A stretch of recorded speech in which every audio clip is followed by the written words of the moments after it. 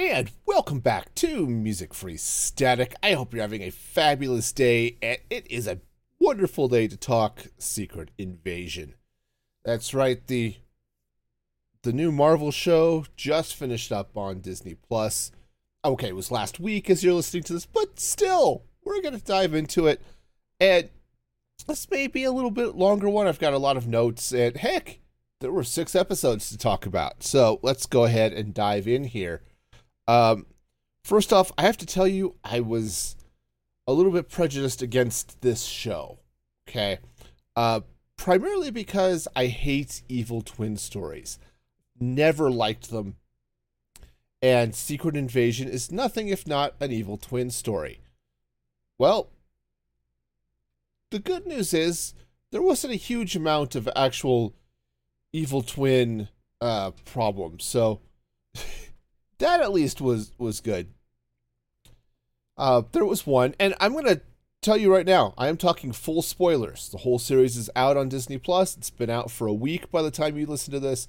I am going full spoilers. So if you don't want spoilers, watch the show and then come back. I do have to say there are a couple of things just to sort of set the stage. Okay, Secret Invasion was a pretty slow burn, really, which wasn't bad. Okay, this is definitely a series that I think is going to be a better binge than it was a week-to-week series. Okay, and I think it was one of the most movie-like of the Disney Plus shows.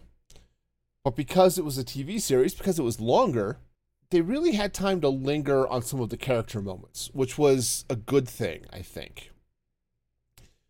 Because it was the character moments that were the best part of this show. There were a number of character relationships that I really, really liked, that they really got to dive in and explore. The first was Nick Fury's relationship with Vara, his wife. That was a beautiful relationship, and it was acted amazingly, and it was so deep and so touching. If nothing else, you could watch Secret Invasion for that relationship, and you could truly feel how much they loved each other. But their relationship was not without problems. I mean, you had the issues with the blip. Fury was blipped and Vara wasn't. The fact that Fury is off all over the planet, or off planet, as the case may be, trying to solve the world's problems or just stay out of them, which is another interesting aspect of Fury's life. But that was beautiful. I loved that. The other relationship I thought was really interesting was Talos and his relationship with his daughter Gaia. Now, it's strained. Gaia's working for the bad guys, right? She's working for Gravik, who is the big villain of this piece, and she's played beautifully by Emilia Clarke. So I want to see Emilia Clarke do more in the MCU. Heck, I want to see her do more in Star Wars, but that's a whole separate discussion. But she's siding with Gravik because she agrees with the basic premise. Now, the idea here is that the Skrulls, they've been on Earth since the 90s. This is covered in the movie Captain Marvel. And they are looking for a home. Nick Fury promised to find them a home. And couldn't. They could not find a suitable planet. Fury doesn't tell them that. He just sort of lets them sort of linger. Well, eventually what happens is pretty much the entire Skrull race, or what's left of it, ends up on Earth. And a whole race of shapeshifters is fun, I suppose. Gaia's issue, and Gravik's stated issue, is that they want a home where they could be themselves, where they don't have to disguise themselves as humans. They could just be their green, pointy-eared selves, right? And Gaia believes this, and she believes it hard, and she never stops believing that, even when she turns, right? So Talos is like, no, we're just gonna blend in, we're gonna be peaceful, we're done with war.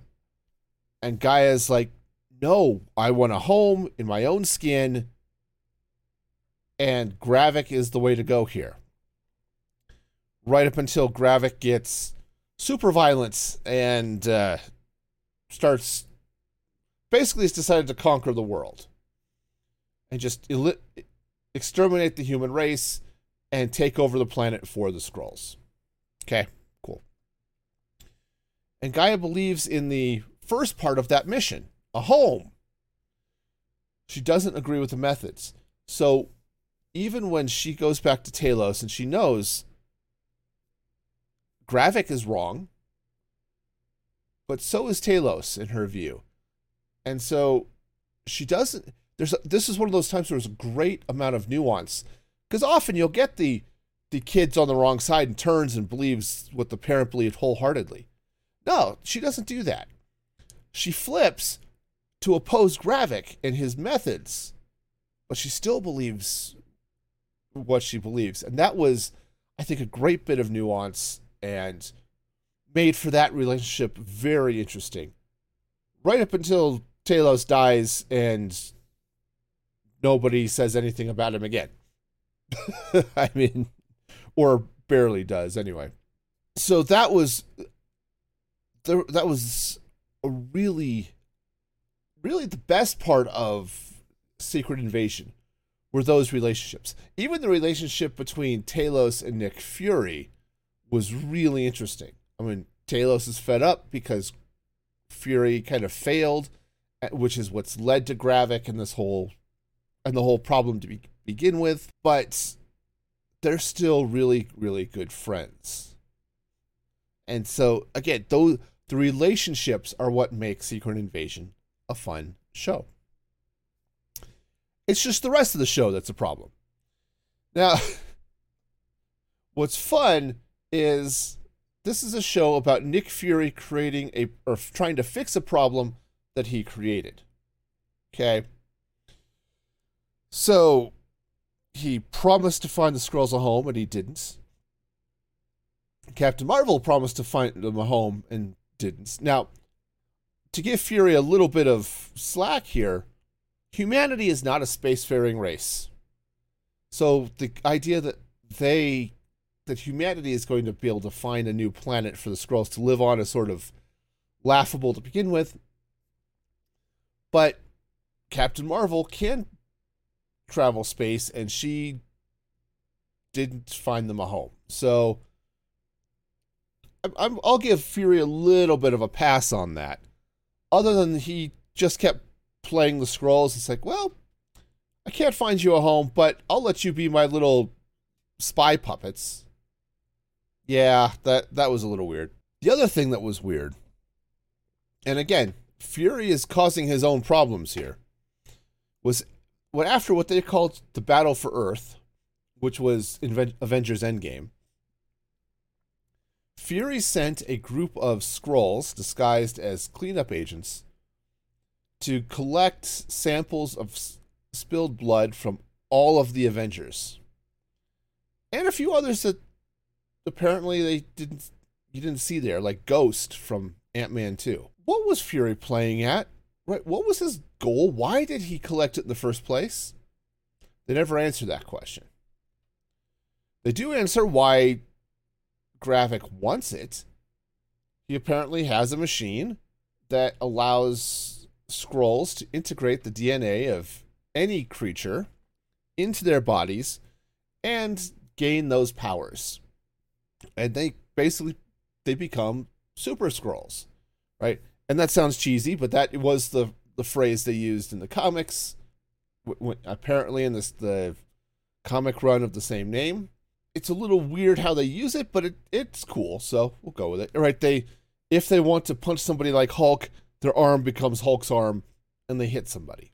There are a bunch of issues, a bunch of things I'm not thrilled with, okay?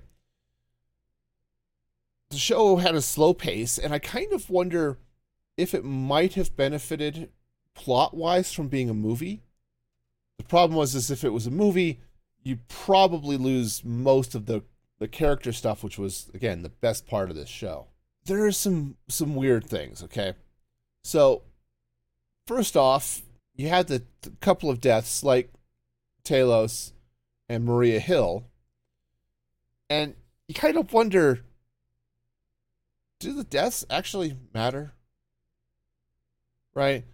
Now, it doesn't help that they killed Gaia and brought her back.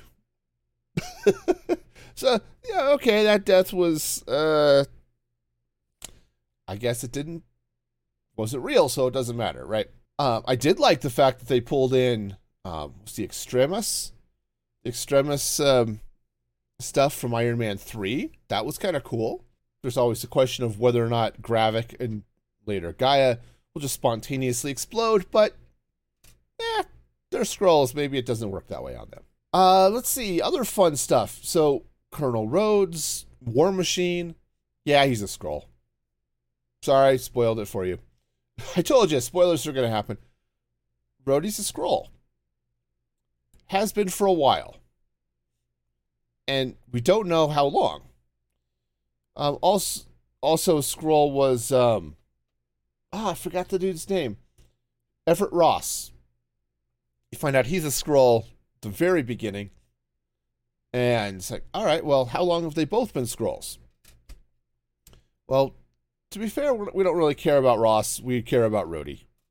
I mean, Ross is a fun character. I've liked him in the Black Panther movies, but really, it's Rhodey that's the big deal, because he's been fun. He is an Avenger, right? And the only one we ever see, except for Nick Fury, I suppose. Because, probably for budget reasons, but, whatever. They never answer the question, how long has Rhodey been a Skrull? When he's rescued from the pods that they've been held in, he's in what looks like a hospital gown and can't walk. I've had a couple of thoughts on this. The easy answer is that he was taken from the hospital after Civil War. Okay, so remember in Civil War, he got hit by, she got shot by somebody, Vision, I think. And it was an accident. It was friendly fire. But he went down, he crashed, and it did bad things to his spine. And you end up with him learning to walk again while Stan Lee delivers a package for Tony Stank. Okay? So that's the easy answer. There are some things I don't like about that answer,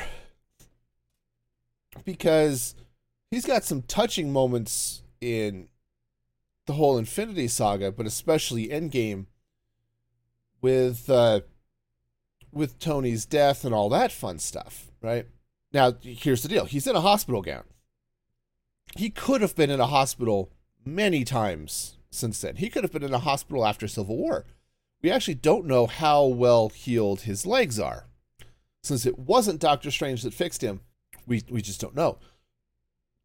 I think they showed him in the Infinity War movies wearing leg braces to help him walk. Well, he didn't have those braces on. So it's very possible that it could have been post-Endgame, and he got, same thing, he got taken while at a hospital, and then the Skrull took his leg braces. So he still can't walk without them. So, there's still a range there. And I saw some comments that was like, hey, we could have trimmed some of this other stuff to have shown Rhodey getting taken and being replaced by a Skrull, which I think would have been a good answer to give us as viewers. So I don't know. I don't know. I said that I don't like the taken right after Civil War answer, but I will. But it could be whatever, and they'll probably If it is, of course, that means he was a Skrull through the entire Infinity War. So, who knows? Oh, let's talk the final fight. So, inevitably, there's going to be an epic showdown with Gravik, Super Skrull, who is already... He's already given himself Groot powers. He's given himself a couple of others. And he uses the Groot powers to kill lots of people. Okay. Because he is the bad guy. Right. Wonderful. So, at the end of the series, Fury shows up, shoots his way through. It's in a nuclear power plant, that's been shut down, so the radiation is killing him. He shows up, gives Gravik the harvest, they call it, the DNA of all of the supers in the world, apparently. And he fires up the machine to give himself those powers. Fury's in the machine. Oh, and then you find out it's not actually Fury, it's Gaia. That means she also gets all of the powers of everybody. So you get this fairly typical MCU CGI fight that's everybody, right? They're punching each other with various flavors of super strength people, whether it's Hulk or Korg or one of Thanos' brawler kids. Gaia whips out the Mantis powers and puts him to sleep. All sorts of fun stuff, right? It was a fight. I don't know if I've just seen enough super powered CGI fights that I just don't care anymore, or if it was inevitable, and obviously Gravik's going to lose. So, I don't know. I don't know at all. So, but it was fine. It was interesting seeing them whip out all of the different powers, including the Carol Danvers, Miss Marvel type stuff, or Captain Marvel stuff. Okay, and they dropped her name a lot, probably because there is a movie starring Captain Marvel here coming out in October, I think, The Marvels, which I'm very excited about, by the way. So that was fun. Let's talk a little bit about the president. So they've got the President of the United States. And he's your typical grumpy president. He's going to fit in well when replaced by Harrison Ford. It'll be just like he never left. So he gets attacked with a failed assassination attempt. The idea is Gravik is trying to get the United States and Russia to go to war because the Skrulls are immune to radiation. So as long as they don't get nuked, they can live on the planet just fine. Yeah, the rest of the biosphere, that's a whole different story. But they're hoping that it will help spawn the genocide that Gravik wants to then make Earth a home for the Skrulls. Okay, so Rhodey is his chief advisor, and of course, being a Skrull working for Gravik, that becomes problematic. All right. So here is the issue. The plan is for the U.S. to launch first. So, and actually there was sort of a weird... I'm going to have to watch the show again because I freely admit I might have missed something. Gravik had told Rhodey to tell the president that the assassination attempt was actually carried out by Skrulls. Okay, cool. But then you get the start of the last episode and Rhodes is telling him, oh, it was all the Russians and we need to nuke the Russians. I'm not sure if something got missed in rewrites or what the deal is, but you end up with your almost expected fight argument, really. It's the who do you trust argument, right? You've got the president, you've got Skrull Rhodey trying to tell him to nuke the Russians, you've got Nick Fury telling him to not nuke the Russians, and it's like, who do you trust? Because Fury's been sort of labeled an outlaw throughout most of this series.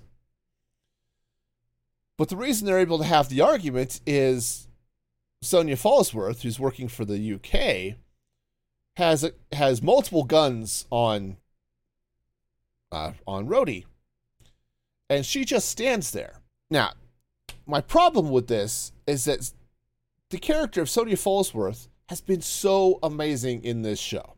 I should have mentioned her earlier, but it's not her relationship with others that was awesome. She's just this very cheerful, no-nonsense, I'm going to do what I need to solve my problems here. She was a fun character.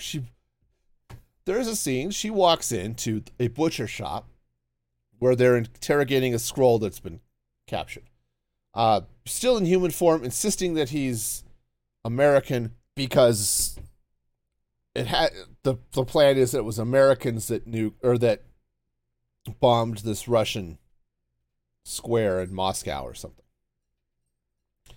So she walks in, she grabs a pair of meat shears as she walks in, because, butcher shop.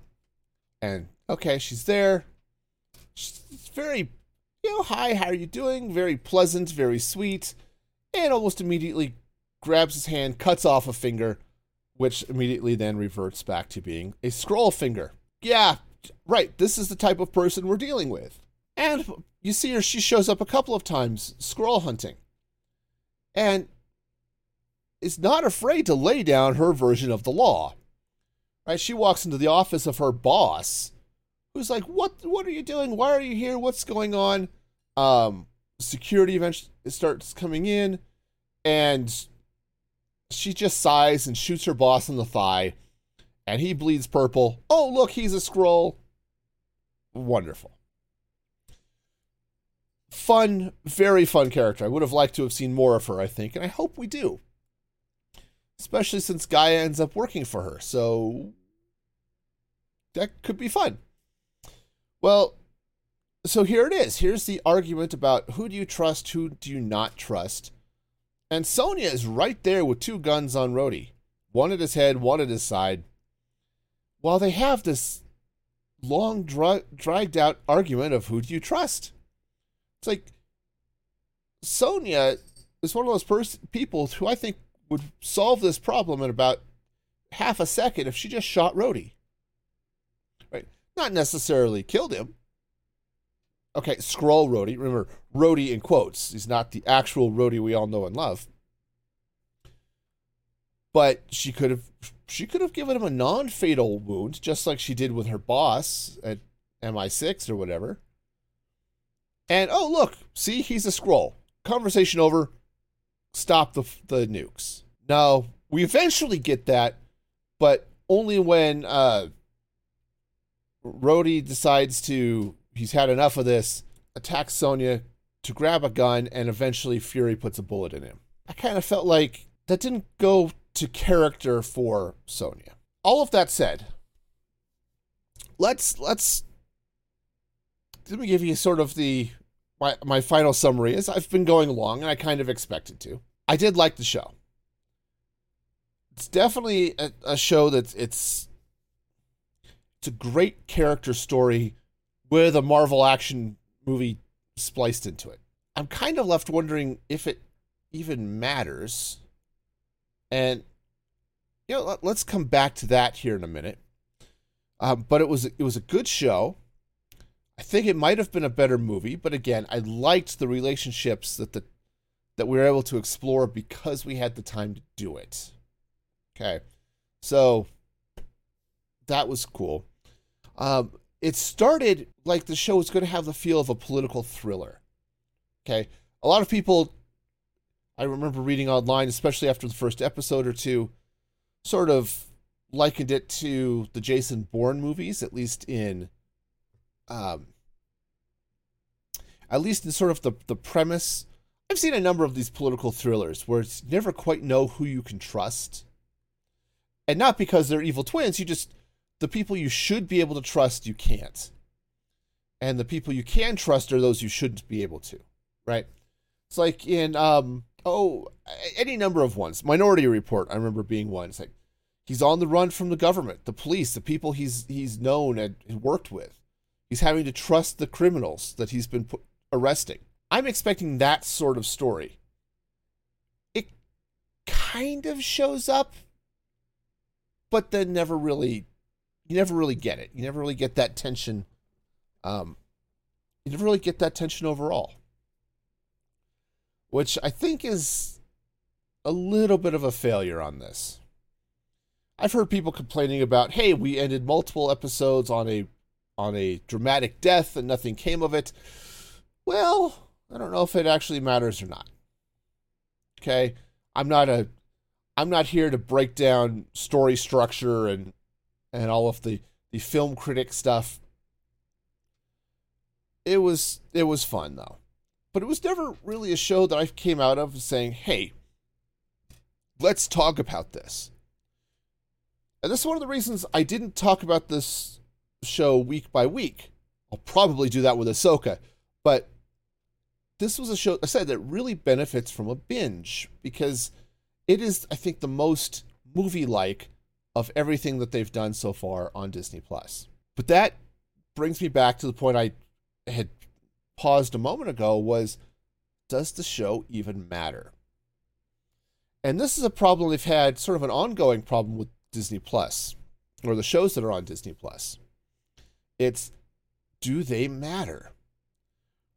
From a movie perspective, there's the question of, do you need to have seen the Disney Plus shows to actually understand what's going on in the movies? Because the movies, in theory, are the bread and butter of the MCU. With Doctor Strange and the Multiverse of Madness, Wanda is the villain. She's trying to get her family back that she had during WandaVision. Okay, I hated what they did to the character, and I probably could do a whole really late movie review on Doctor Strange, but WandaVision ended in such a place with Wanda accepting the grief of having lost all of these people that she loved, but especially the Vision. So that kind of mattered. But Moon Knight we've never seen again. I'm not sure they know where to put Moon Knight.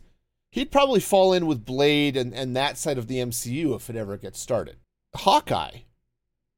Now, Hawkeye, I think, really set up having our new Hawkeye be the Hawkeye going forward in the MCU for the sort of a Young Avengers thing, right? They've been sort of setting up that ongoing in some of these other shows and some of these other movies. She-Hulk. Maybe we'll see her or get a reference to her in the new Daredevil show. But in the movies, they've said She-Hulk will show up in the movies. Will she really? We don't know yet. Falcon and the Winter Soldier. Okay, we knew at the end of Endgame that Falcon's got the shield. Captain America, old Captain America, shows up and gives him the shield. So at Captain America 4, which is starting up, you've got him as Captain America with the shield and a new costume. Oh, does it matter where he got the costume? No, nobody cares. Oh, he just has a new costume. Cool. But there's a very deep and disturbing story throughout Falcon and Winter Soldier. A good story, but a hard one to watch because of some of the depths that it dives into in things like racism and that type of thing. Does it actually do anything that matters in the MCU as far on the movie side? I'm not sure that it does. And I kind of feel like we're sort of in the same place with Secret Invasion. We know Fury has been sitting around in the space station working on S.W.O.R.D. from the end of one of the movies. Fury's up there, on a sort of on a beach set. It's like, all right, back to work. And he's back in the space station. So this deep dive into Fury's backstory and him cleaning up this mess with the Skrulls said it was a good story. I think there was some good stuff here. I just don't know how much they're actually going to reference it at all, or how much it's going to affect the MCU on the movie side. I kind of expect his wife to show up, but beyond that, I don't know. And I was hoping there was going to be some more implications for the movies from the Disney Plus shows, and I'm just not sure that there is. So this didn't change any of that. And maybe that's the idea. Maybe these are just really good side stories that, sure, you get some backstory and some depth if you want it. Kate Bishop, right here from Hawkeye, that's the name I forgot. How did she show up? Why is she Hawkeye? Why is she hanging out with Clint Barton? How does she know Clint Barton, right? Okay, you can go back to the show and watch it, but it doesn't matter for the movies. Okay, it's kind of the same way with Star Wars in some ways. Sure, the books give you some great backstory, but they don't obviously mean anything for the movies.